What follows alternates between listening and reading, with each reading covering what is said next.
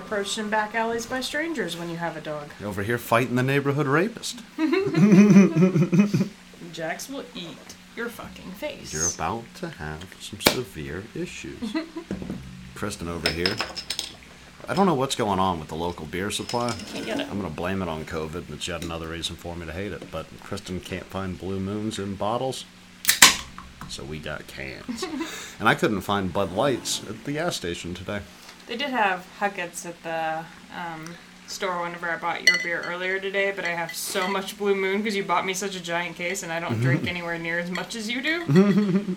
I was like, that's just irresponsible to buy more beer when I have all this beer. I tend to have a 6-pack of an IPA and some sort of piss water to kind of walk me into it.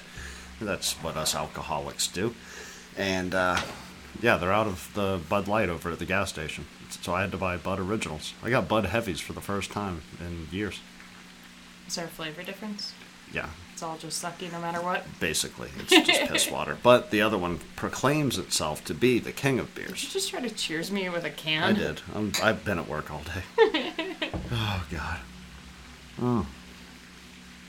But now you're home and we're having wings and motherfucking rings. Wings and motherfucking rings. We're going to talk about the brain. And we're doing the podcast, motherfucker, because, I worked 50 hours this week. My back hurts. My brain is dead. I worked the dispatch line all week. I got up early with you.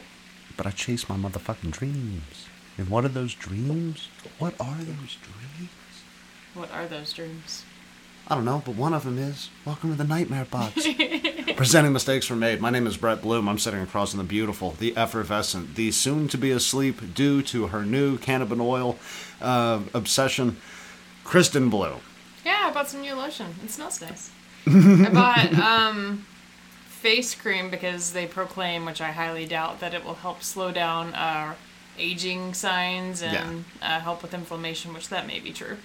I think it definitely helps with the inflammation. I doubt think it slows down wrinkling. I think lotion in general slows down wrinkling.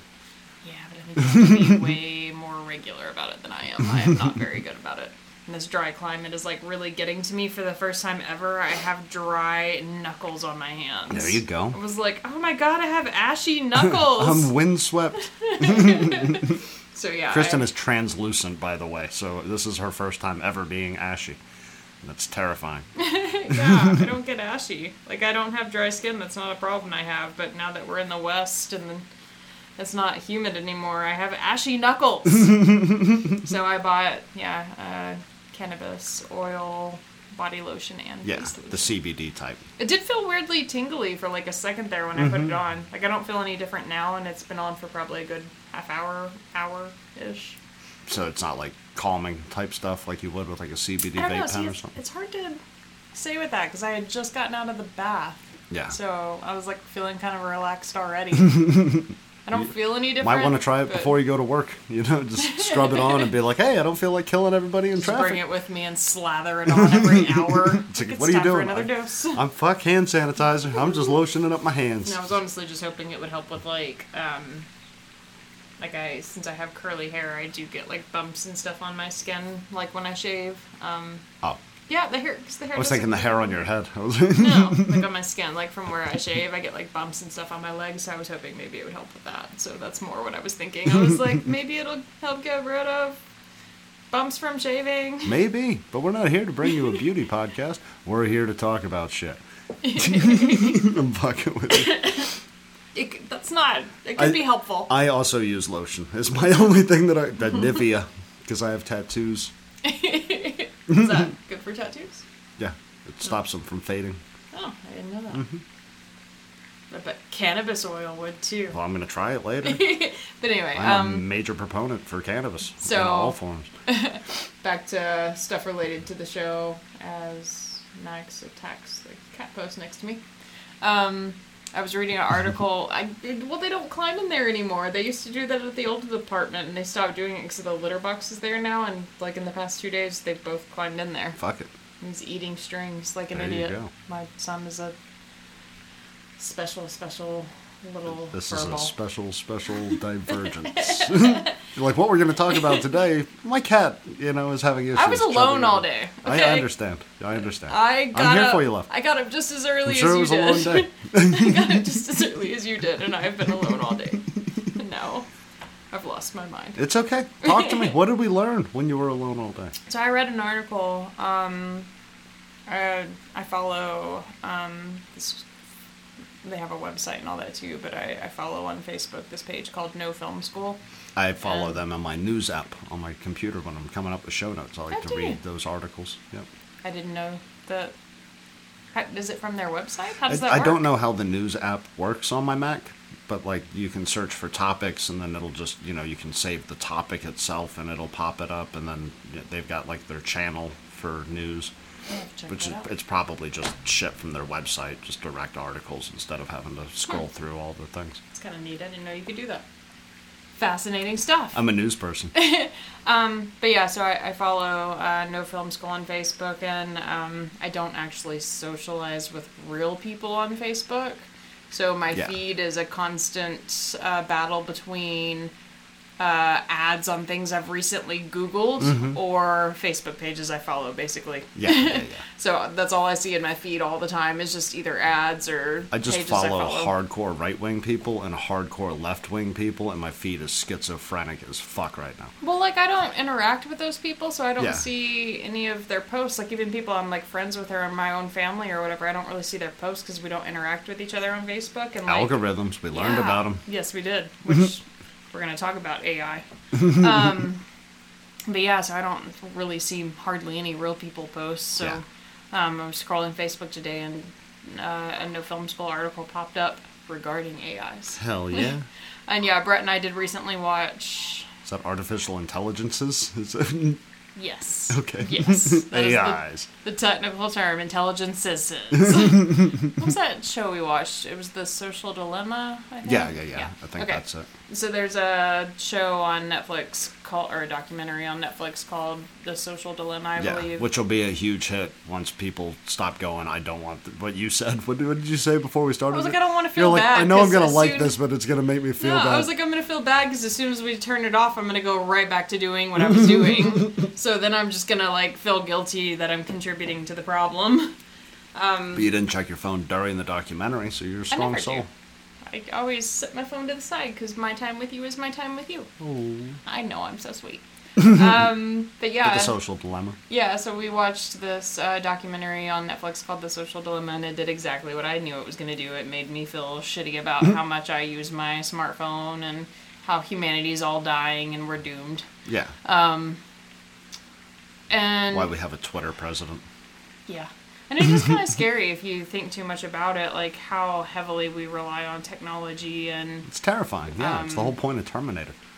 yeah, like how we're kind of giving up ourselves to some extent with a lot of this stuff. So I saw an article from No Film School today about this AI that they've, like an actual professional colorist who's like made a career out of doing like coloring film Yeah. stuff, created the software that's AI driven, where basically you can pull in your footage and give the AI a reference point. So if you have one single image you've color corrected, and you have several shots from the same location or this, same scene or whatever that you're trying to make all kind of look the same, you can tell the AI to match the one that you've corrected already, and it'll correct the rest of the film as close as it can to what you've done. God damn.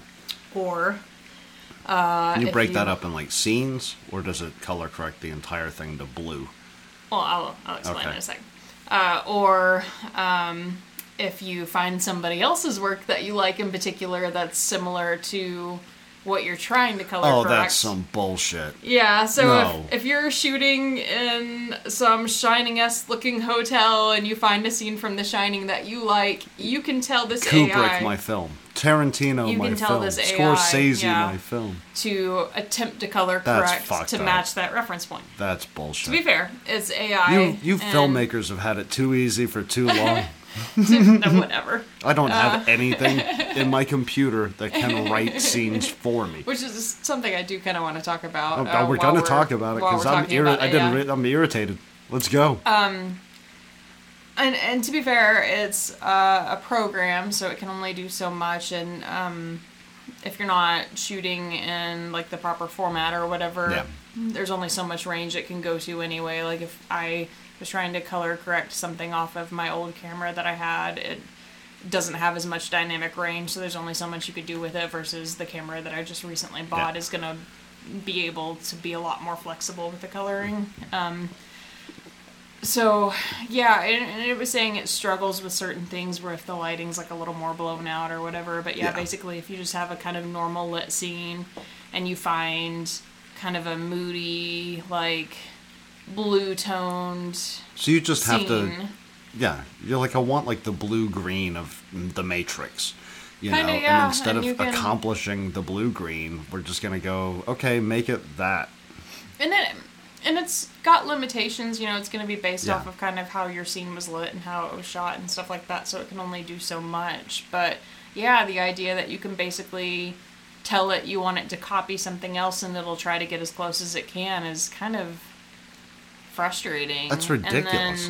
I mean, kudos to the person who invented this shit. How much does this piece of shit cost? That's definitely something we're going to get to. I think the original intention, because it was created by someone who made a career out of coloring film, I think the original intention was to save time, because whenever I color correct my film, I do it all by hand. So I will initially, when I'm going through my shots, try to neutralize my shots. So I will tell it to kind of correct the whites and stuff, so it'll neutralize everything so the whites don't have that weird yellow cast sometimes that you get whenever your white balance isn't perfect. So I will individually go through all of my shots and neutralize the shot, and then if I want a particular scene to be kind of blue and darker and moodier, I have to then try to turn up the blues and turn up the contrast and do all that stuff myself. Like you do when you're dicking around to make a Facebook picture type thing. Yeah. I want my table to look more red. Yeah, so I have to do all of that myself by hand, and then in one shot, you can color correct the entire shot that you've done, even if you're like cutting back and forth between that shot and something else. If you color correct the original shot, then all of the shots are matching it, so you only have to do each shot that you did, but if there's two different camera angles, I have to color correct both camera angles as well, so it's just very time consuming. And I think the original concept of this program was I color correct the first shot and then tell it to match my own work that I've done already. But again, the problem is you could steal someone else's signature. Yeah, basically. Yeah, you could steal that. The problem that I see with it is like a long-term type issue, not the first generation of the software. I could definitely see how that would work. You understand the concepts, you know when you want to go outside of the lines and color with something else. But a second generation of this is just, I don't know, it's like a paint set that you're given, like a color wheel, and the color wheel is never going to change. You know, like you have red, yellow, blue, green. You know, like what is going to inspire you to create a new and interesting, you know, color for the film to come out? Well, I think, too, like, my concerns, there were a couple of concerns that they kind of addressed, and then they were, like, also, like, they're gonna... Second generation. They're gonna be the grumpy people who are like, it's killing creativity, but, like, my concern is, and this was something they brought up in the article for one... I think it limits it, for sure. I don't think it kills it at all. Yeah, because, I mean, you do still have to do some of the work yourself, and they did address, like, it's not meant to be the finalized version, like, it'll do... It's the scary part. It's terrifying, and it's the first version. Like, it'll do the best it can, and then you're supposed to go back behind it and polish the look, so it's not meant to be, like, done after the program runs its, you know, software. But, like, my concern, and it's something that they brought up in the article, is that it's definitely going to kill off at least some jobs. It's not going to totally kill off the colorist job as a whole, but you know, it is a tedious task to do all of the shots individually, and on higher budget films, like, they have assistant editors and assistant colorists, so if this program is now basically your assistant... It's like what software programs did for people who used to do what I do, the editing of writing. Yeah, so you're killing off probably at least a couple of assistant colorist jobs because they're going to have the software be the assistant and then the actual editor is just going to come back through and polish it. So we're eliminating jobs for one. And then also, I think, and I'm guilty of it myself, like having access to like Instagram filters and just photo editing programs in general that have built-in filters where you can just kind of crank up or down the intensity of it and you don't have to put as much thought into it. Like I do that myself to my cell phone photos, you know, is going to make it where the next generation of people who are doing color work for film don't fully understand how it's done because they're letting the software render it and they're just kind of fine-tuning it. Yeah, much in the way that, you know, the word processor... Oh, sorry. Okay. Burping. That's good for podcasts. Much in the way that, you know, the editing software just in the word processor has made people shittier spellers. It's limited the vocabulary. You're not sitting there with a thesaurus and a dictionary going, what is the perfect fucking... And I'm guilty of that, like, too. It's not love. It's, you know, what is that synonym? Let me grab my other book and then learn how to write it. Because I have autocorrect on my phone turned on, and I'm guilty of that. I'll, like, half-ass spell something and let it fix it for me, and that's why my texts are so atrocious. I go to Google constantly just to be like, I think this is it. It's not even recognizing it. All right, backspace. Okay. Phonics. But I think for me... I had somebody ask me how to spell laundry at work the other day. I was like, hooked on phonics. You know, my mom was one of the early pioneers of hooked on phonics, which is probably why I do what I do. She used me as her test animal. And I was like, say it slow. And he was like, laundry.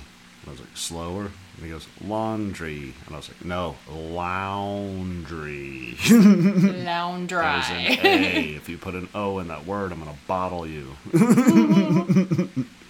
I think, too, the thing that kind of irritated me about this is, so this AI software, it's still in its beta version right now. They haven't actually made it available to the public. It's going to be available in October. So for the beta testers, they let them beta test it for $99 for the entire year. And initially I thought that's what it cost. I was like, oh, that's not too bad. That's awesome for $99. I was like, $99 for an entire year of access to the program. I would pay for that. That's less than $1 a day. Like, I would buy at least a year's subscription and give it a test run because it's a subscription-based program. You can't outright buy it. That's just for their beta testers. This program costs $99 a month. Motherfucker. Or if you want to go ahead and pay for a full year's worth of access to it, it's $999. Forever? No, that's for the 1 year. And then the next year... So by month you're paying like an extra $400 to use their shit. I'm bad at math. No, so it's a if little that bit. doesn't work out. $300. $999 versus $1,200. $99 So per month. $200 a dollar. No, I think it's only like $12. I'm not Anyway, stuck up on the math. I think it's bullshit. The point is... This whole laptop cost about $1,000. Yeah, the point is, it's like $99 per month, and like I don't know how their subscription runs. I know with the subscription I have to Adobe Creative Cloud, it's slightly cheaper if you sign a contract to agree to pay the monthly fee for a full year. So I think if you don't agree to a year's worth of service, you're looking at paying like $70 per month. But with Adobe Creative Cloud, if you agree to use this subscription service for the entire year, it's only $52. Yeah, I'm not hating on the business model. This dude did I mean, he's going to sell a lot of fucking units, but it's going to ruin what he does. Like, the idea behind that, though, like, the Adobe Creative Cloud comes with, and this is if you buy all of the programs, it comes with Photoshop, it comes with Adobe Premiere Pro, it comes with After Effects, and, like, a whole list of programs that Lightroom, I think there's, like, an editing program for if you want to edit it's like Snapchat a Windows suite videos. where it's like, hey, just in the event that you ever need to draw fucking charts, we've got a chart thing. Like, for $52, basically, you get, like, I think it's probably a good 15, 20 programs. Yeah.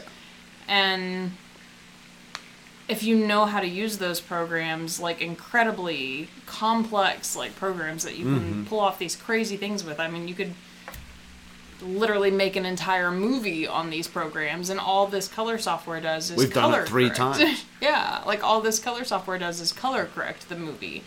And granted, it does it for you. It doesn't require a ton of extra effort on your part. But the idea that 15 to 20 programs that are these incredible programs that encourage creative energy and creative output, in their mind, is less valuable than letting software do some work for you. Yeah.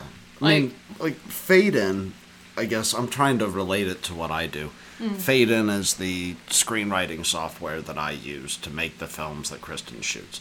And I use it because that's how they taught me how to write screenplays, because it stops you from having to fuck with all the formatting. So, like, in school, there were, like, a week on formatting, and then you were like, okay, well, I hope you remember that for the rest of your career.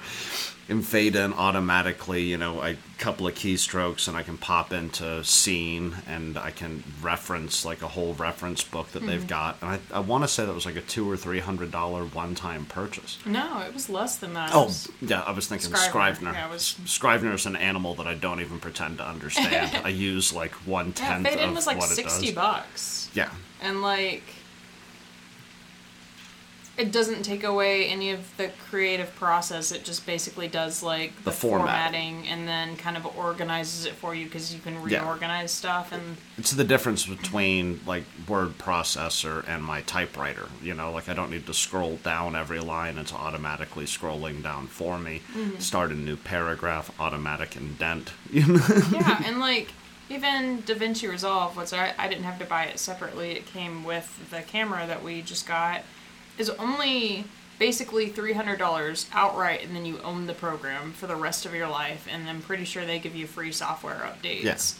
And like Fade-In does. Yeah, and it's a video editor, a color corrector, you can do audio work on it. I don't know that you can really do special effects on it. I think there is some stuff on there. I don't know that it's quite as intense. But when it does all of that, you can fucking grab that file and move it to your special effects thing. Yeah, so literally... After 3 months of using this AI color software, you would have bought a program that you can literally, once again, make an entire movie on. And, like, that's just crazy to me that we would think that having marginally less of a difficult time doing a job and not having to think about it ourselves is more valuable than having the skill set. Well, the price point... that bugs me too, because the price point is set for established professional who can afford to throw that amount of cash well, at... I thought too, if they don't require you to sign a full year, if you can literally be like, I just want to buy the program for this 1 month and that's it. If you and I were doing a feature film and it was a lot of stuff to edit, I might realistically throw $100, you know, at it for 1 single month's worth of service, and maybe they're hoping for that, but like if we had a complicated shot that we wanted a very specific way, we're like, I need it to look like this thing from Train Spotting when he looks in the mirror. Yeah, you know? So I mean, like, maybe that's kind of their hope, is like people will just buy it as they're using it for projects if they're not, you know, professional colorists. But yeah, I can't imagine professional colorists are going to pay $99 a month for a skill they know how to do themselves. Yeah. Unless they're just trying to bang out freelance projects. The audacity to charge that fucking amount of money in the middle of the coronavirus is fucking insane, too. Because it's like, we can't even get a casting crew on a fucking film. Maybe that's the point. You're gonna, you know... It's cheaper than hiring a colorist. Hiring 6 people that can't sit, you know, within 6 feet of each other to fucking color your film. No, it'll do it automatically. But that's so fucking limiting. I don't have a program where I'm like, make this sound like William S. Burroughs. Yeah, and that's such a bizarre concept too. Yeah, what if there was a program where you could be like, hey, I'm writing a novel about this. Yeah. Write the rough draft for me. Yeah, I want to be as good as Hunter Thompson. Do it. Yeah. It's like, I've got a man, I've got a hut, I've got a spear. Write the rough draft. I'll come back and polish it. Go, computer, go. I know you're terrible at making music. I know that about computers, but auto-tune also fucking ruined the early 2000s, so... Speaking of which, Marilyn Manson's back, but I won't dive into that. That's for another episode. What would you do if they did come out with a auto-tuned Marilyn Manson album? No, I'd shoot myself. No, like a writing software that you could give it basic concepts and it would give you a rough draft. Like if you could tell it, like, these are my characters. This is ABC. The arc. ABC. Yeah, and it would give you... I would firebomb the CEO's house. I would drive by with a Molotov cocktail and try to fucking take him out like it's 1954. I do feel like I don't think that would work against a guy that's smart enough to come up with technology like that, but I'm going to attempt it. It'll probably bounce off his bulletproof glass. I'll be gunned down by his private security agents. I do I'll try to get him young. think it takes away some Build of a the time machine, go back in time and creativity. kill him. Stop it. Because I mean, that's the whole reason I would imagine why there's not AI that'll write for you. Is AI basically learns from patterns. AI isn't actually a creative thinker. Yeah. So, it can only repeat what's already been put into it. Yeah, from what it's learning, and like, yeah, they can kind of evolve and learn on their own, but it's not, like I said, an intellectual being that can form original creative thoughts. And It doesn't critically think about the information. It just dispenses the information like many of the people in our country, right? Yeah. I feel like that might kill off an entire career or a passion and a specific skill set. Yeah. I feel you. I'm a writer. People don't read. I mean, not that I want to be a colorist, but that makes me sad for people that... I don't want to die an editor. I just happen to be really good at it. And so people will run their drafts. I see it every day. I read the news every day, not the big news. I check those headlines and I go, does that look like a story I need to read? Nope, don't give a shit. But I read the local news for both here and for our old hometown, Marlborough. I read that every day, and every day I find a ridiculous typo. And I was like, that could have been fixed by just hitting fucking spell check. Like, you know there's not two R's at the beginning of reporter. How do you have the name reporter and you can't spell the fuck... Like, I have those tangents every day. It never fucking ends. My people at work... They throw me into everything that gets... I'm the new newspaper guy for the place that I work at. And any copy, any reports that are going to go legal, like they run up to me and they're like, can you spell check this? And I just whip out my little blue pen. I go, that's dumb, that sentence doesn't make sense, that comma doesn't go there. We've talked about it on the show before. It's a skill that I have that people don't understand, like, how important it is. Like, yeah. I wouldn't have understood how important a colorist is until you've explained to me, like, holy fuck, that is a dude who made that scene at the beginning of Goodfellas that red and that black. Yeah. And, like, that's a good point that you made just then. Like, there is editing software well, that thank you. Compliment tabletop. There's editing software that can fix, like, mistakes with punctuation or spelling or whatever, but like software can't tell like this sentence doesn't fit here. Yeah, like, this or if you're using the flow. wrong your, like it's just now learning that. And that happens in your newspaper every day. 2 and 2. Those are the yeah. If you're ever going to edit anything in your life, those are my two things. Your 2. There, and your your. You run all of those bastards through the find word. I don't care if there's 5,000 of them. Make sure every single one of them makes sense, because if on page 535 of your fucking big-ass Moby Dick takeaway, if you fuck up your, I'm going to laugh at you and throw the book across the room. I like there, because it sounds like you're condescendingly patting someone on the head. There. There they are. But I'd like it had me thinking... There they are. Where? Over there. There you go. There's all three of them. Just take that away. Teach it to your children. But seeing that whole... And then watching the documentary on Netflix as well, but seeing that whole article and like kind of thinking about how prevalent computers are in our world now did kind of have me thinking about the value of the human brain and whether or not it actually affects...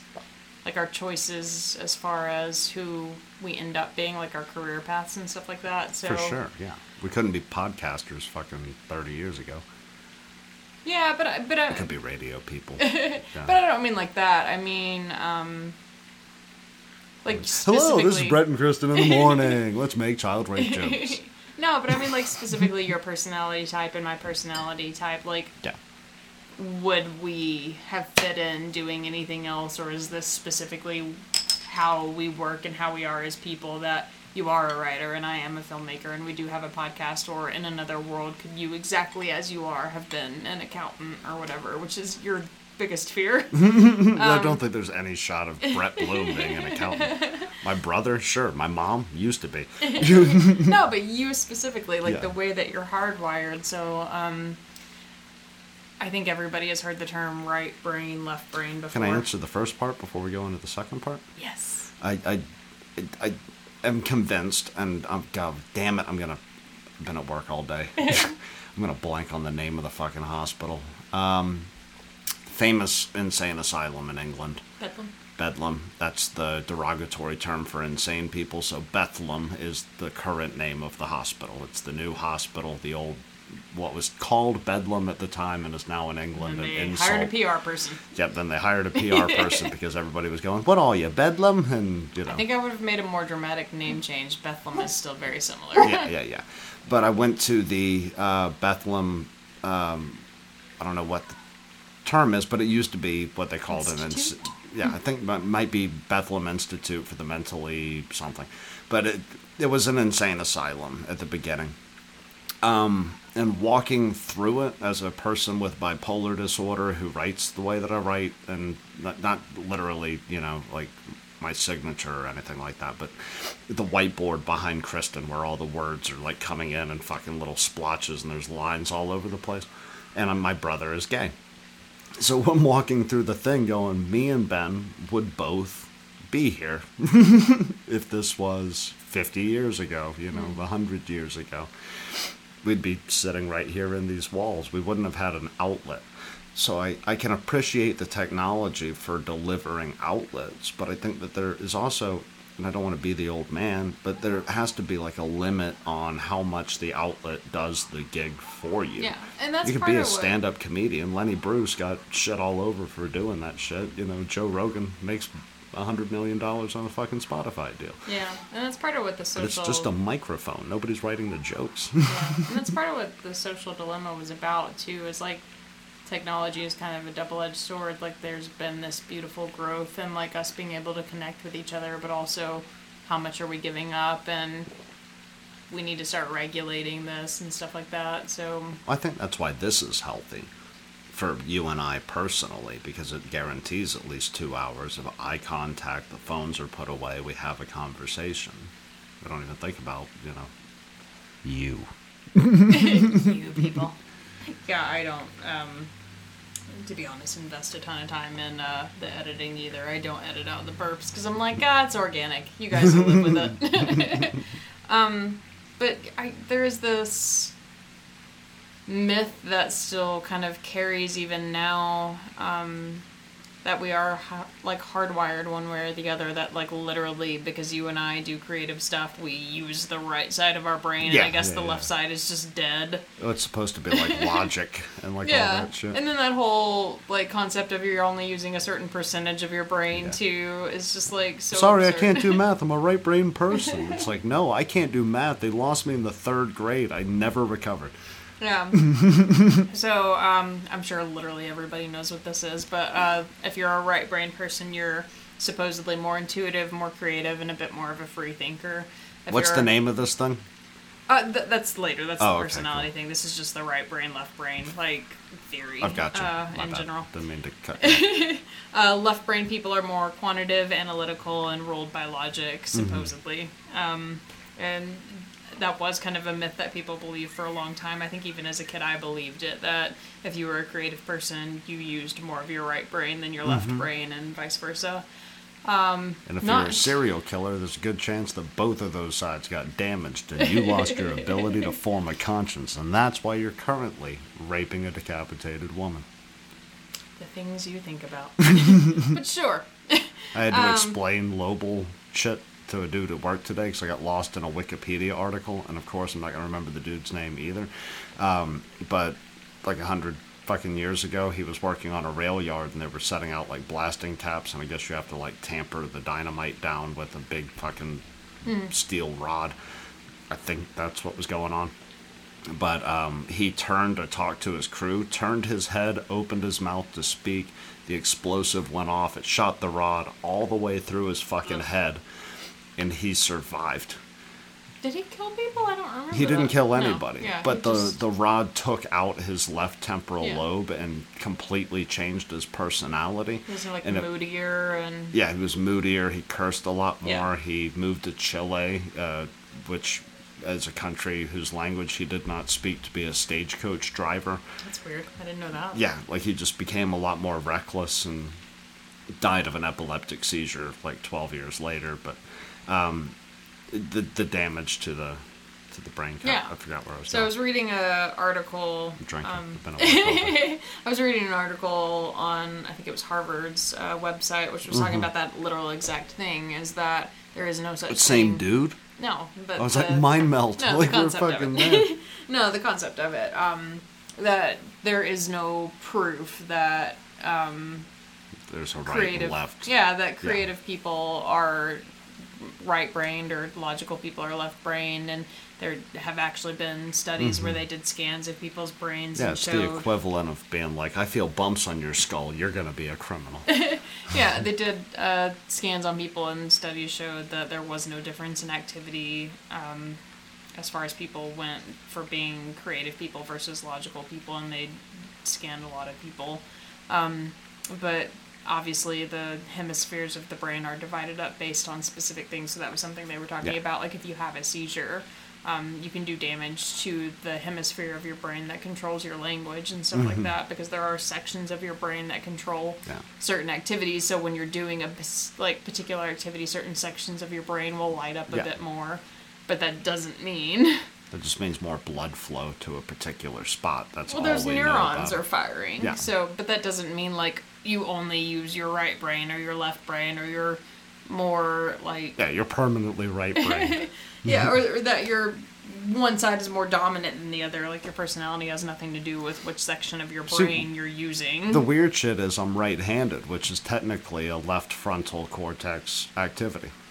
They did say that. God damn it! I keep thinking I'm going to drop new knowledge on you. You made notes. I have no notes. This is genuine, organic. Brett is good at Jeopardy knowledge happening right now, folks. They did mention that there were certain sections of your brain that control certain body movements. So yeah, your left section of your brain Controls is a your right section hand. that Yeah, I controls write your- with my right hand, so technically I'm left dominant. but it doesn't actually affect what kind of person you are. Yeah. So from there, because I have done the Myers-Briggs test before. Okay. Can you explain? Because I have no idea what Yeah. this is outside of it involves four Yeah. letters.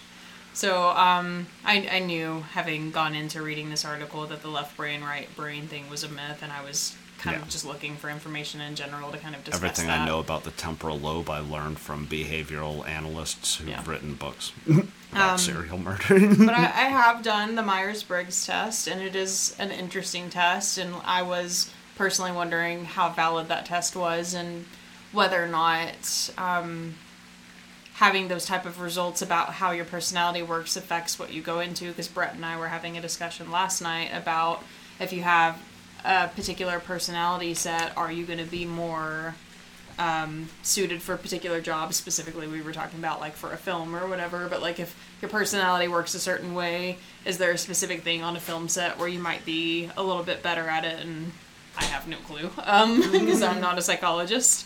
But like I said, I've done the Myers-Briggs Well, I test. think so- you pointed it out earlier. Some people are born colorists.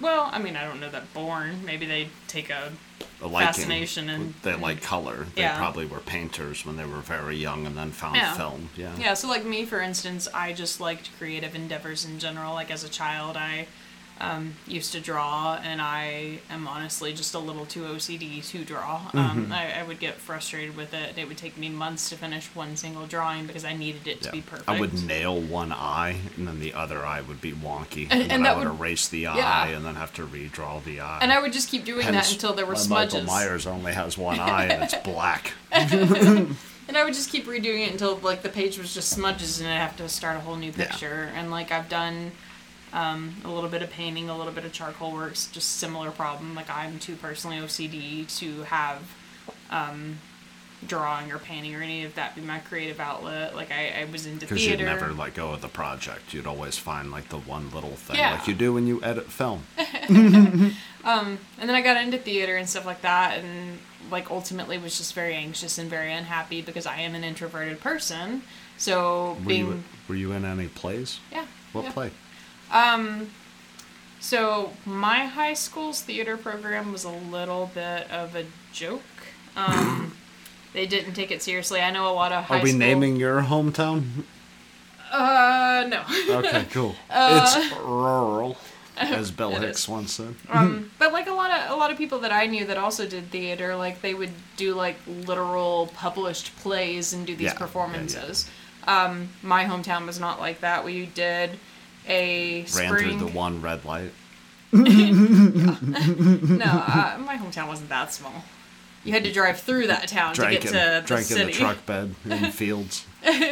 But no, so like we did a spring play and a winter play, and both of those plays every single time were student-run plays. So you could only be in the theater program if you were a junior or a senior. They wouldn't let underclassmen in at all. The seniors pretty much wrote and directed and produced the plays and all that. So my junior year... So you did original plays. Yeah, we had to make our own. My junior year, I acted in both of them. I don't remember what they were, to be honest, because, again, the class was kind of a goof-off class and nobody took it seriously. My senior year, I was very much into theater and acting and stuff like that, so I wanted to take it seriously. So I wrote the winter play. I directed the winter play. What was it called? I don't remember what it was called, but I could tell you what it was about. When I wrote it, I directed it, I casted it, and I also acted in it.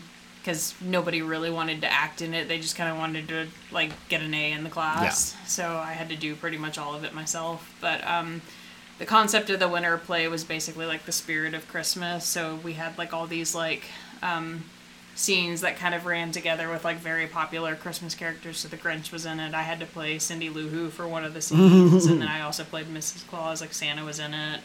It's like a fan fiction for the winter crowd. Basically. But yeah, it was like this kind of intermingling of all these characters from all these different stories kind of meeting each other and like growing and like kind of learning the spirit of Christmas. Because like I think Santa Claus, if I'm remembering right, was kind of a irresponsible like drunk character that like ran off and was trying to avoid his responsibilities, and I had to play Mrs. Claus. And I was like, where the fuck is Santa at? Who would have thought that's together. the story you created that you would have grown into? Where the fuck is my drunken husband? God damn it! But it was kind of funny because he literally ran out into the crowd because it was a big auditorium, so he was like running around in the crowd. That's cool. You broke the fourth wall. Yeah, Very and so I was on the stage like, where is he at? Like looking out into the audience, and like when the lights are shining into your face, you literally cannot Can't see. see the audience. Yeah, so I had no idea where he was at, so we literally had to be like, you have to be in this corner at this point of the play, so I can be like, there you are, get back up here, you know? So, yeah, it was actually a pretty in-depth play, and That's it was awesome. fun. But yeah, I But you're more introverted as a person. yeah, so like I thought for like a long time, because I also modeled and stuff like that, and did fashion shows, like that was what I wanted to do, because it felt like a creative outlet, but I always felt nervous and anxious and just miserable. Why'd you do it, if I can ask? Because I'm introverted, so I write words on paper, and I'm very nervous about the film Brainstorm that I starred in. Because my acting abilities are fucking terrible. I didn't enjoy the process. I don't enjoy watching it. I did it for you, because we can't afford actors. I really, really liked... I used to cut. Is this a form of cutting? No. I really liked growing up watching movies, like watching really emotional scenes and feeling not necessarily the exact emotion that the character's feeling, but just that tightness in your chest where it's like I'm feeling things. Like I'm watching this really sad scene and I'm feeling it, you know? But you are it. Yeah. That's interesting. But maybe that's why you have more sympathy with actors than I do. But I liked Love that. you, I Jacob. liked watching movies and like having that sensation. So it's like I want to create that sensation in other people where they're watching something and they feel that tightness in their chest and they feel like this connection Like with it's this moment. real. And Yeah. yeah. So, that's why We're thought... basically just magicians. Magicians have a shit hand dealt. No pun intended. But yeah, that's why Card trick joke. I You're not thought... going to hear those every day, people.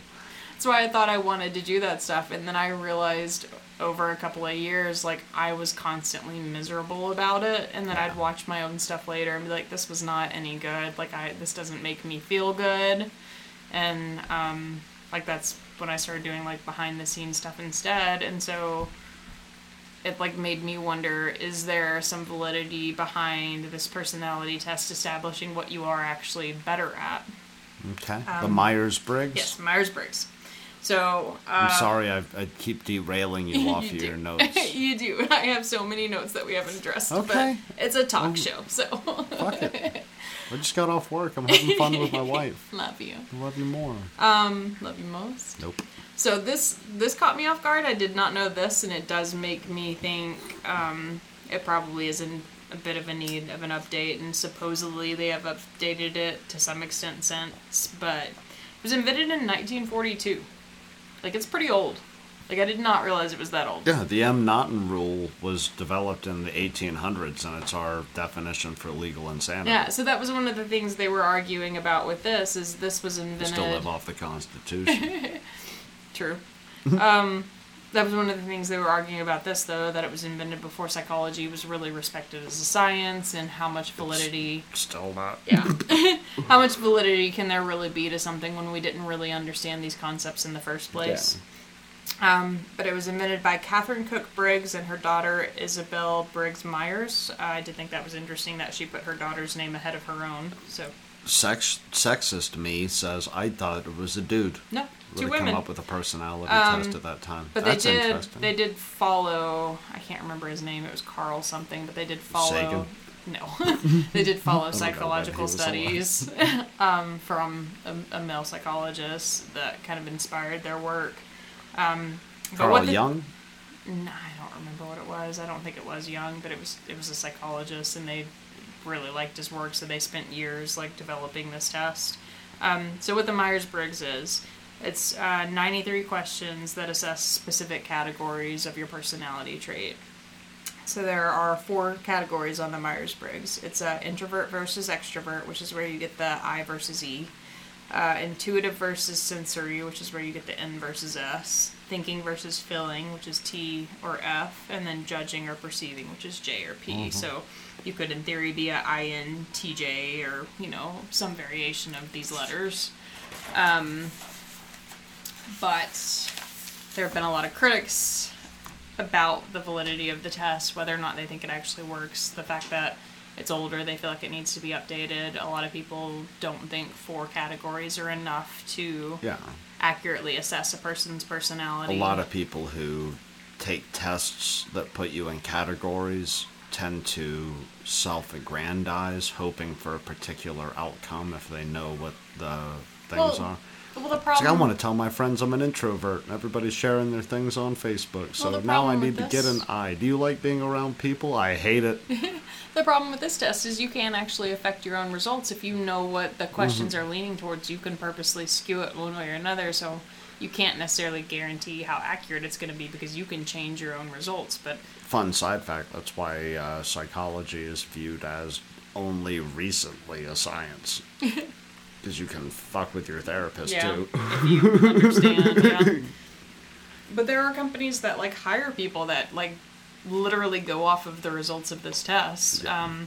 And the critics of this test, are upset that people aren't necessarily that black and white, that we can't necessarily be stuck into... Calm down. It's 2020. Oh, yeah.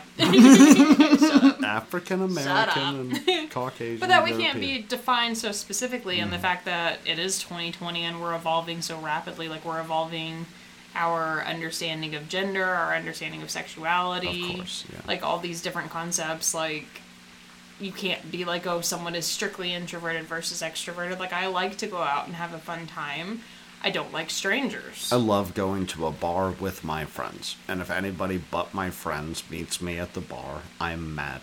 Yeah. You've ruined my evening, person. You like eavesdropping on strangers? I like eavesdropping on strangers. Dropping them eaves. I like learning weird dialogues or hearing strange stories that they tell their friends that they don't want me to hear, but fuck it, I've unplugged my iPod.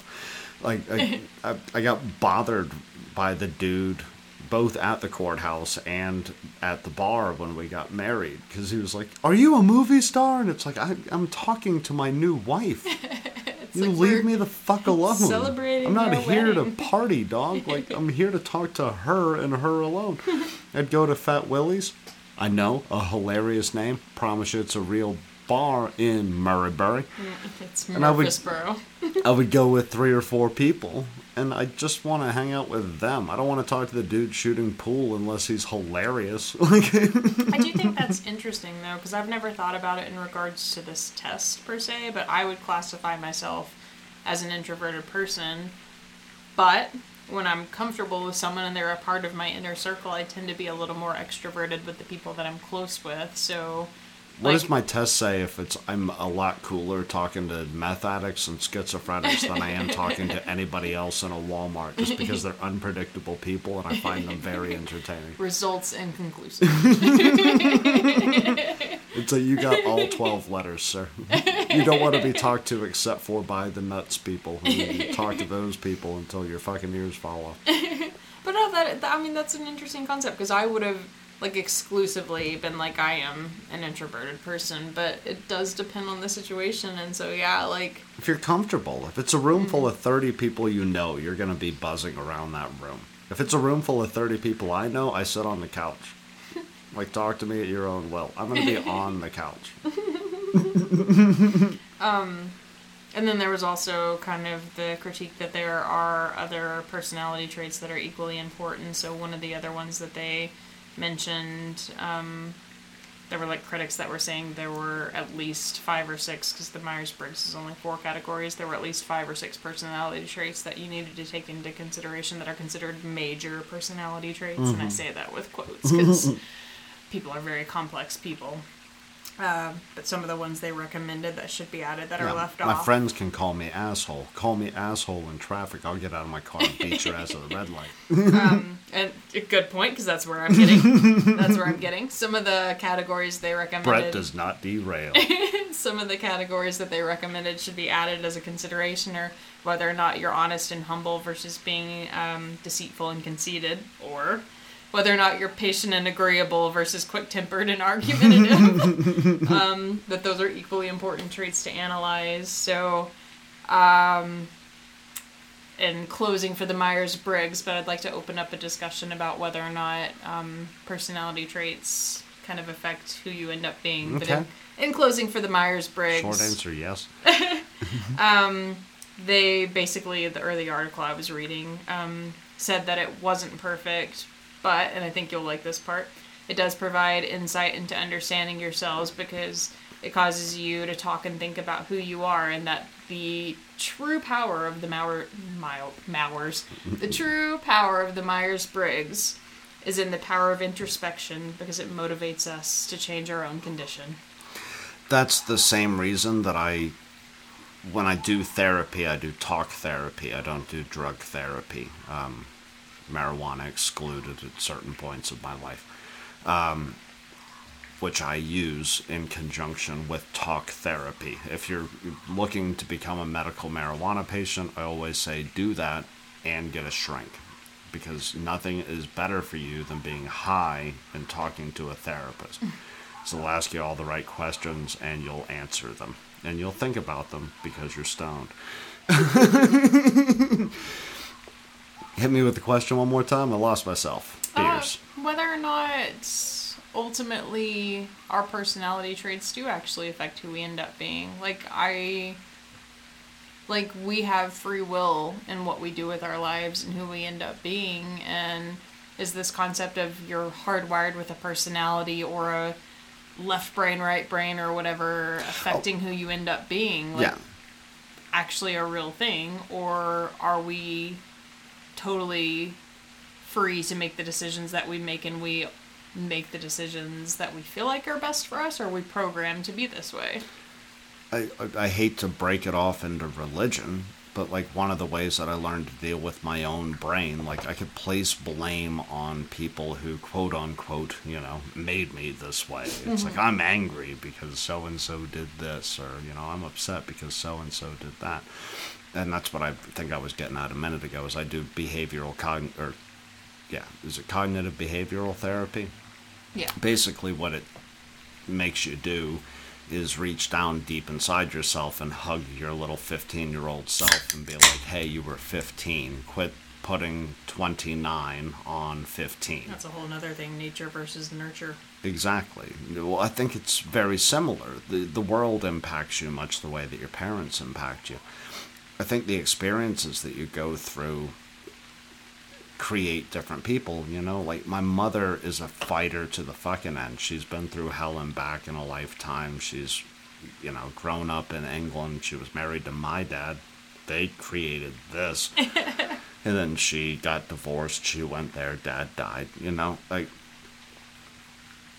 but she, for whatever reason, doesn't get any enjoyment out of drawing. She likes reading. She likes reading a lot, and she likes watching trivia shows, which is where I get both of those activities from, but she's not a writer.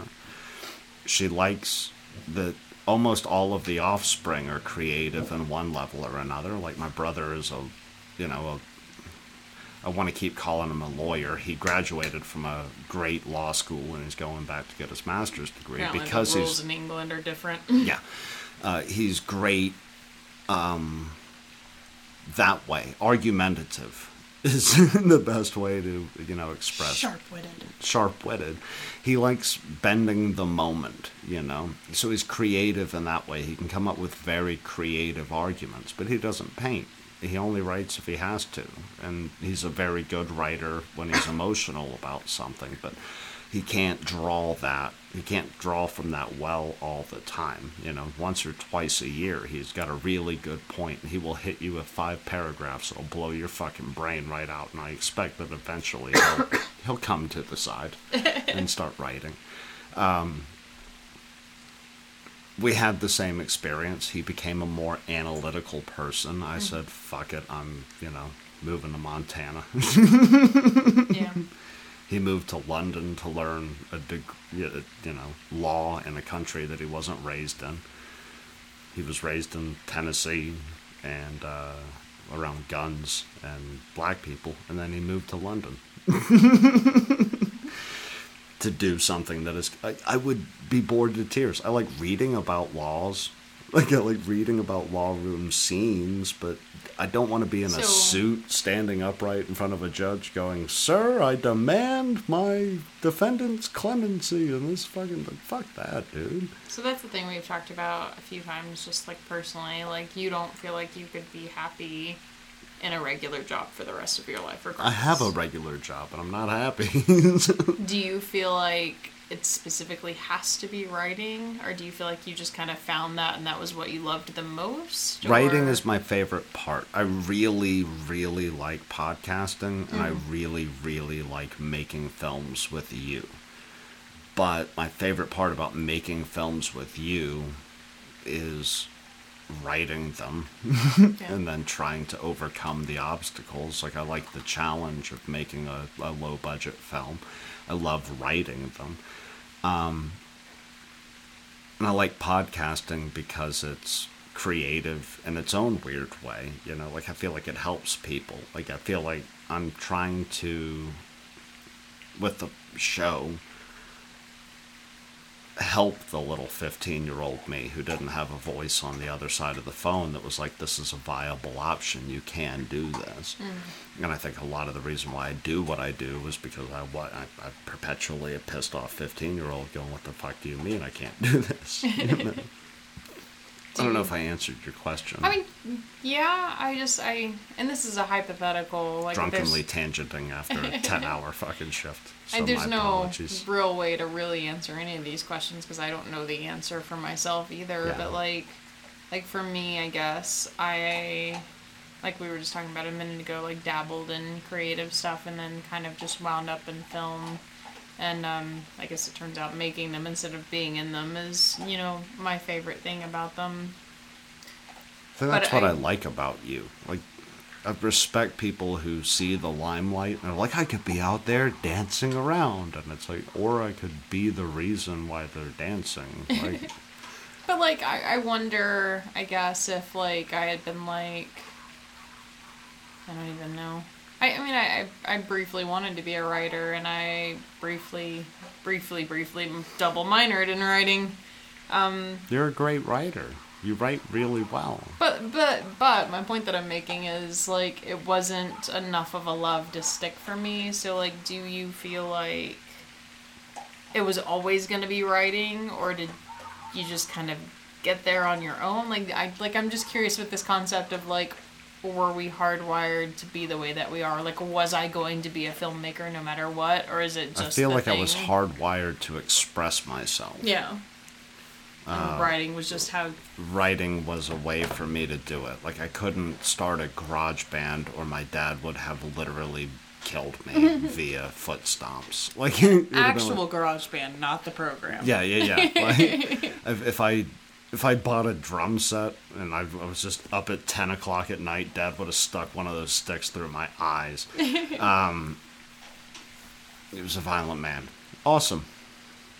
It's complicated. He's dead. I think I was bound for expression in one way or the other, and I like a silent expression because to me it's not like a money thought. Mm-hmm. It's not a fame thought. It's a therapeutic thought. My mother called it catharsis last week. Said, "Oh, you're gonna write your little memoir? That'll be so cathartic." And I'm like, I'm actually wanting to do it, and like, hopefully sell it. Catharsis is part of the hero's journey. Yeah, but part of my journey as well, like a dream that I've had since I was like 16 or 17, is to establish myself, write a book that sells a shitload of copies, and then donate everything to a suicide prevention hotline that saved my fucking life when I was like 14. Like that's really what I want to do. And I don't know, like, you got funny people on the back of the bus, and I'd like to say that I'm a funny person, but I'm not a comedian. I listen to comedy every day. It's one of my favorite fucking things. I buy a new stand-up album a couple of times a week. I bore you to death with them. Like fucking Hannibal Buress, my new obsession. I'm like going back and listening to everything that he ever did. I love comedy. I've been on stage maybe 5 times. I liked the feeling, but I didn't feel like it was my passion. It felt too exposed. Yeah. With a pen, I can kind of hide away from it and be like, this is still my creation, but you don't have to look me in the face while I'm crying behind a typewriter. And that's kind of in 2020, I still have a typewriter. Royal. Built in 1912. That's kind of how it was for me, too. Like, with theater, even though the lights were bright enough you couldn't really see the audience, I couldn't disassociate with the fact that they were there and they were staring at me. Yeah, you can't lose yourself in things like that. Yeah. That's why I get nervous behind the camera, or in front of the camera. It's like, be upset, and it's like, why don't you just let that fucking thing roll? I don't tell you what to do though when we're making a movie together, and like I know, but I wrote the character, and just the fact that I can see the cameras, like, I don't want to be this. Like, I've lived it in my head. I don't want to act it out. Yeah, and like I did a, I don't want to say the TV series because I don't want to promote it because I don't agree with it, but I did a little short movie for a very religious TV series because we live in the Bible Belt, and I played like I was a security guard for a gypsy wedding show. I played because it was like one of those reenactment little show things. I played a prostitute because they were telling the story of this woman's journey and kind of how she got out of the situation that she was in. And I remember there was this one scene where we were filming me like walking into, I think, the apartment after I had left my pimp was the situation. I can't remember exactly what it was, but it was kind of a like, oh God, my life's falling apart kind of moment. I hope you didn't do that with the shoulder shrugs and the hand movement. Yes, that's Jesus exactly Christ. what I did. No, I was carrying luggage and they wanted me to toss the luggage down and kind of just look defeated, but it's such a short passing moment because you walk into another room and the kind of build up to this breakdown is in a different room.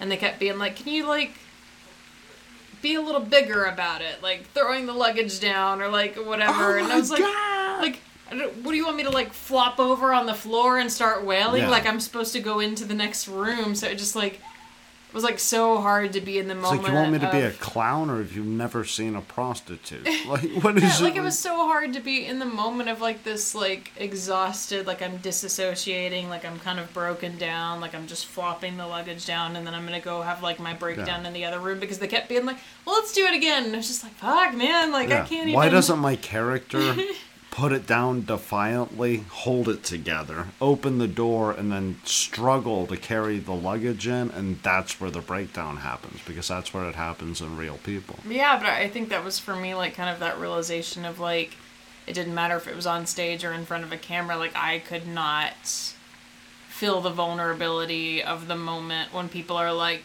no, do it this way. Like, but that's not how I feel. I understand that completely, because it's like when I'm writing Brainstorm, tentatively titled Homework Assignment Number 3. When I'm writing it, I feel the emotions that cause the character to pull the gun out. Mm-hmm. And then when I'm acting it, I feel like I'm acting it. It's like I don't feel the same rush I felt where I was like, this is the muse whispering in my ear, literally in the film. It's a brilliant film. You'll never understand it. Mm-hmm.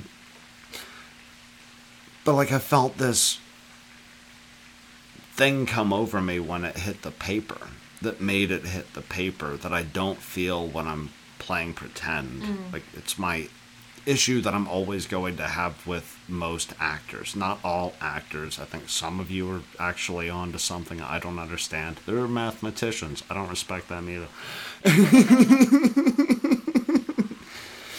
Do you know what I mean? Yeah. Like, of course you do. That's why I went off on a tangent based off what you said, I guess. I struggle too, though, as a director with what the balance is in that moment to not be so intrusive that you're pulling your actors out. Like with the dolls, I think the only time I kept making them redo takes was when they fucked up the lines, and I was like, we've got to do it again. Like, you've got to get the line. At least close. Yeah. But, like, as far as their performances go, especially with the kids, I never at any point was like, I need you to do it this way, or I need you to do it that way. I was like, look, this is what's happening. React. Go. Yeah. Yeah, and so, like... That's why I like working with kids. It's like, it's still just make-believe. Yeah. It's like, be scared. And they're like, I can do scared. I've been scared. Yeah. It's not, adults going, I just got off my job at the bank. Hello, Catherine? And there's a delicate balance where you do have, like, the Stanley Kubricks that pull out these incredible performances because he basically drives his actors mad. And he had Jack Nicholson. Yeah. Who is already mad. Yeah. Or, pulling your actors out of the moment by kind of nitpicking at them. So I'm still trying to find that balance myself of at what point do I step in and go, I need a little more. Yeah. And at what point do I just kind of let it organically flow. Do you think that your I need a little more is in the cut, let's reshoot? Do you think, like, if you're looking for frustration, you frustrate the person to make it come out of them? No, not intentionally. I That's like Kubrick's move, so I was seeing if you did something similar in a different way. I like to let them play out. I don't like to let my actors feel defeated, so whenever they drop a line in the middle of a take, I'm like, just keep going, it's fine. Like, we'll cut around it. So I don't like to make them feel defeated by, like, their own... like, getting lost in the moment. So, yeah, no, like, even whenever you and I were filming stuff, I was like, it's fine if you mess up the line. We were filming Brainstorm. Yeah, I was like, it's fine if you mess up the line. Yeah, just you got a lot of good B-roll out of it. Because I was like, I can cut around literally any of this, so, like, what's the purpose of making you purposely feel defeated, or anyone else that's in any of the films feel like they're failing at it? It's like, just keep going, it's fine, we'll pick back up, So, no, I guess to me, I want to... It's one of those personality traits that's going to make you a great mother. I want them to feel like they're succeeding. Yeah. So, yeah, I haven't found the balance of finding the performance, though, I guess, because I struggled with it myself. And I was like, I'm failing at this, and everybody hates me, so I don't want to make other people feel that way. Maybe that's the reason for shitty writers. Like, there's no other people. Like, you're there, dog. Like, you have to be able to look at that and edit that. And if I read something and I'm like, that's horseshit, and it's your fault. Like, 100%. You didn't have an actor who couldn't get the line right. Like, you didn't get the line right, and you didn't give a shit enough to go back and fix it with the analytical part of your head.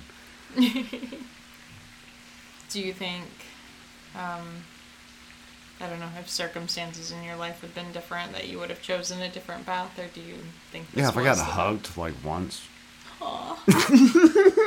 I'd probably be teaching right now. You know? Hey, guys, you want to learn about there? There. That's an interesting I wouldn't be thought. screaming into a microphone at my kitchen table after work and fucking, yeah, going, I'll cut your dick off if you But again, you misspell and your. you and your brother grew up in the same environment, and He took a combative career. I took a peaceful career and made it combative. I mean, we're very similar people, you know. but like I have two sisters, and only one of them Me is too. a creative like sort. You know, like she does graphic design and she likes video I'm the games. only one out of us four. And then my other sister is just hands-on, just worker kind of personality. So My niece is a painter. Which one? Taryn. Yeah, I have a sister named Taryn. I know. It's cute. You ready to go make some wings and Yes, rings? I'm I'm so sorry hungry. to deflate this, but No, I feel I'm like so we're hungry. slowly losing momentum. I'm hungry. That was a very informative episode. I'm very fucking proud of us. That was cool. Brain I learned a stuff. lot. Brain stuff, but then the beers hit, and I was like, I need On food. empty stomachs. need And the food's food. gonna take an hour to cook. Yeah, it's going to be a whole issue. In the meantime, in the next hour, if you will, send us an email. Also, we'll get to that when we do the YouTube. NightmareBoxProductions@gmail. Or you can hit us up on YouTube. YouTube.com/NightmareBoxProductions. Brainstorm is almost at 2,000 views. Brainstorm. 2K. Keep clicking it. Keep clicking that. Keep clicking that bastard. It's all, we're Send at it with your friends. 1.9K. Send it to your family. I want to hear people in Saudi Arabia's takes on America's suicide problems. Or you can go over to youtube.com/Kristen Bloom, where you can see all the things she did back before she was awesome. Yes. Or you can go to Twitter At NightmareBoxPro. or the Instagram, At NightmareBoxProductions. or most importantly, our Facebook page. How is that most importantly? I don't know. Facebook.com/NightmareBoxProductions. I'm running out of things to plug. The website would be most The important. website is technically the most important. It's the NightmareBox.blog. Where you can see all of the films, you can read all of the scripts. There's some old stories that I'll eventually fucking fix. I got it. I know I'm not good at it. Tell my boss to fire me. And is there anything else? I think that's all. Rate, review, share it with your buddies. We desperately want to get part-time jobs. So we're nowhere near that goal, but we could be with your help. So I love you guys. And I love you, sweetheart. And my laptop just died. So why don't you bring up another topic? Head, shoulders, knees, and toes. Knees and toes. Jax looks like he's miserable. Miserable. I'd really like to fucking eat dinner now. Dinner now.